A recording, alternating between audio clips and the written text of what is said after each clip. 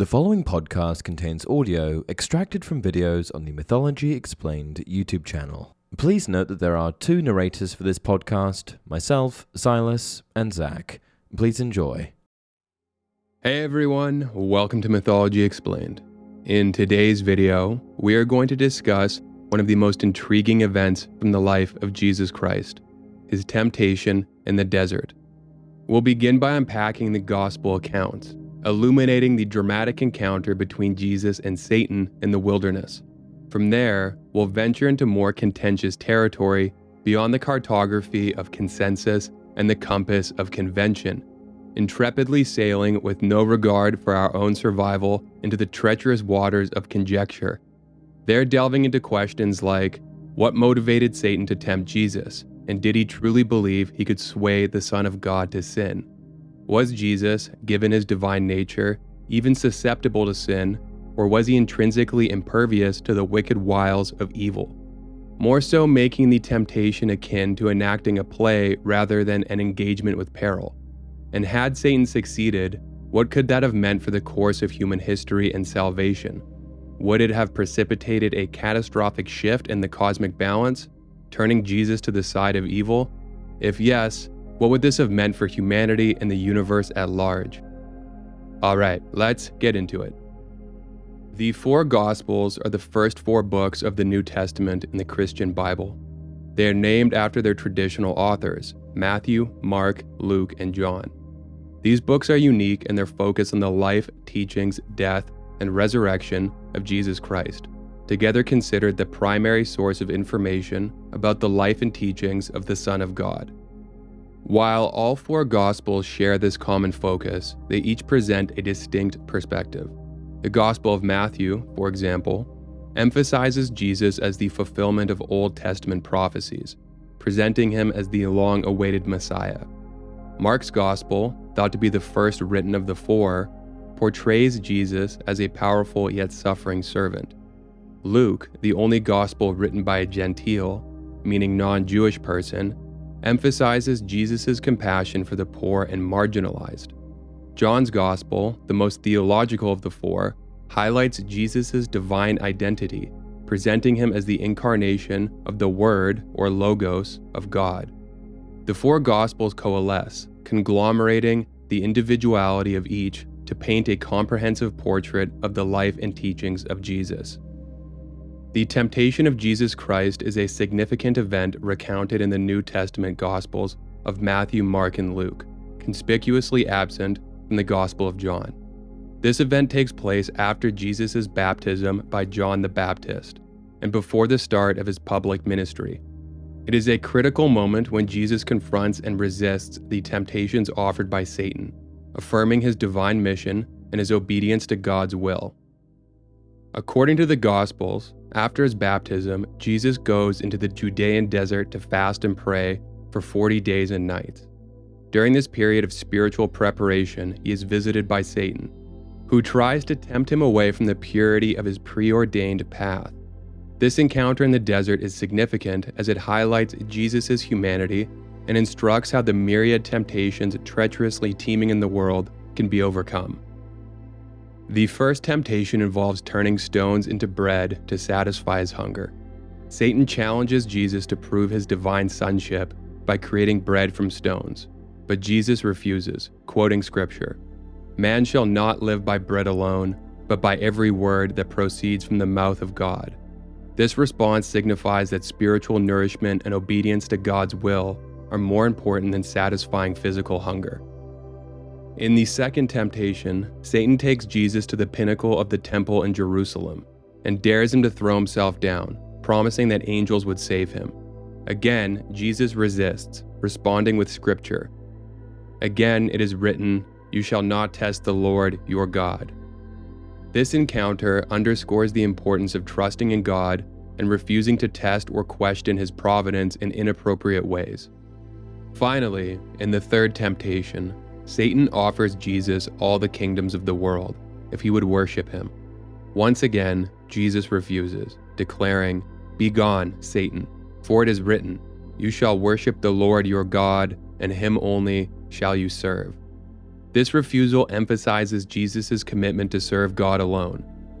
Satan leaves after being rebuked a third time by the Son of God, righteous and resolute, and then angels come to minister to Jesus. The temptation of Christ is an event of deep theological significance that has spurred much scholarly debate. The most fundamental concept seems to be the doctrine of the hypostatic union, which holds that Jesus is the coincidence of complete divinity and complete mortality. In other words, simultaneously perfectly God and perfectly human. In Jesus' case, it isn't two halves making a whole, but a matter of 1 + 1 equaling 1. This then feeds into the idea of the Holy Trinity, comprising God the Father, Jesus, God the Son, and the Holy Spirit, each of these perfectly and completely God by themselves, while also, at the same time, being perfectly and completely individual. Here's a passage from Christian theology, written by Millard J. Erickson, to explain further about Jesus' dual nature. The hypostatic union is the term used to designate the fact that in Christ one person subsists in two natures, the divine and the human. It has been recognized that one must not think of three persons of the Trinity as substances. That would be modalism, but as subsisting in substance. So in the case of Christ, we are not dealing with a divine substance and a human substance, but with a single subsistence, a single person. That one person is the Word or Logos, the second person of the Trinity. As such, he possesses all the attributes of divinity. He is omniscient, omnipotent, and omnipresent. As a result, some of the divine attributes are in a sense self-limiting. The second person, Jesus the man, does not know all things, but only what the Father has chosen to reveal to him. He cannot exercise his omnipotence to perform deeds contrary to the will of the Father, and he is not present everywhere. On the other hand, he has all the human limitations. Thus, he has a physical location in space and is unable to be present at more than one place at a time. But these limitations are compatible with the limitations of human nature. Because of Jesus' dual nature, interpretations of his temptation are predicated on whether Jesus' divinity or mortality is given precedent. The idea here is that God, which Jesus perfectly is as God the Son, is beyond temptation, God and sin being mutually exclusive. God, by definition, can't be sinful. One of the core continuums that underpins Christianity exists between the polarity of good and evil, with God, the epitome and absolute source of goodness on one end, and sin and evil on the other. The utter impossibility of God and evil, even the most minute modicum of evil, coexisting in the same being, is said succinctly in 1 John. God is light, in him there is no darkness at all, and is discussed in Systematic Theology written by Wayne Grudem, as can be seen here. God's holiness means that he is separated from sin and devoted to seeking his own glory. This definition contains both a relational quality, separation from, and a moral quality. The separation is from sin or evil, and the devotion is to the good of God's own honor or glory. Tying this into Satan's temptation of Jesus, it is difficult to definitively answer, especially given the absence of scriptural delineation, questions like, what were Satan's motives? Could Satan have succeeded?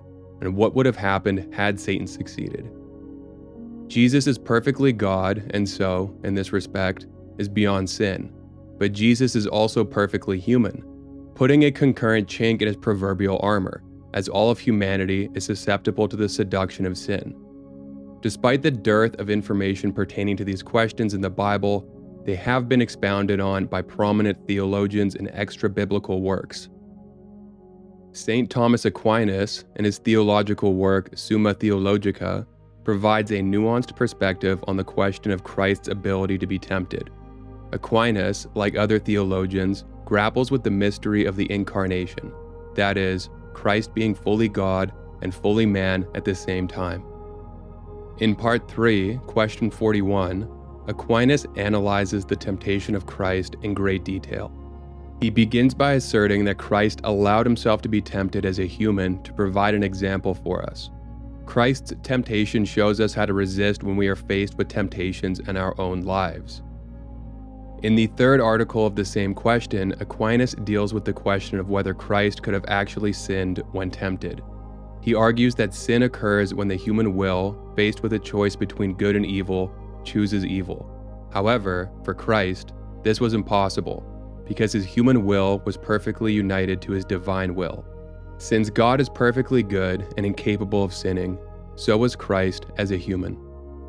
Aquinas writes, Christ as a man could be tempted. As God, he could not be tempted, for temptation is from a certain lack or weakness, which could not be in Christ, since he was God.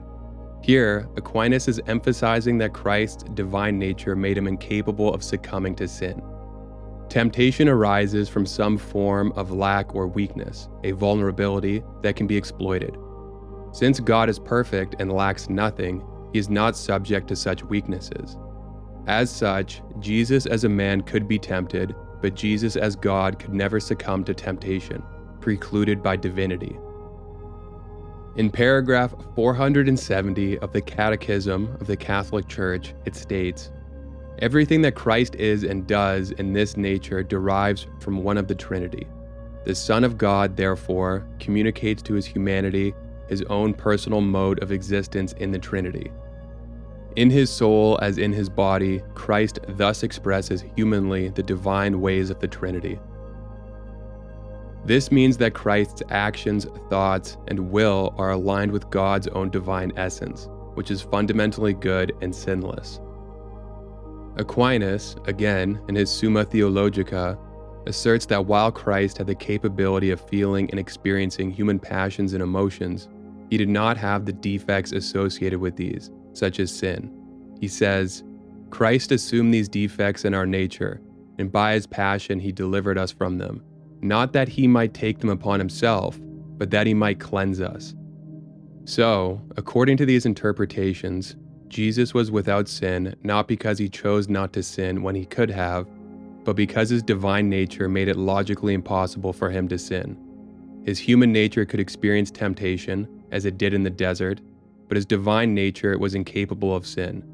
It's also important to remember that these theological questions are inextricably intertwined with the mystery of the Incarnation and the hypostatic union, concepts that are ultimately beyond complete human understanding.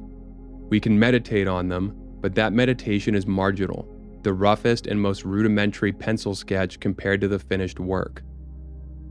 We are now going to wrap the video up by surveying some speculation about what could have happened if Satan was successful in his endeavor to tempt Jesus.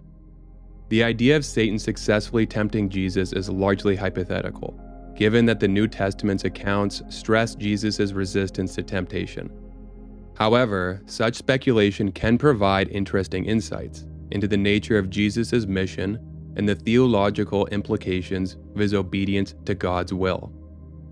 1. The undermining of Jesus' mission. If Jesus had given into Satan's temptations, it would have fundamentally undermined his mission. His mission, as described in the New Testament, was to obey God's will perfectly and to sacrifice himself for the salvation of humanity. If he had succumbed to Satan's temptations, he would have strayed from his mission and so jeopardized the salvation of humanity.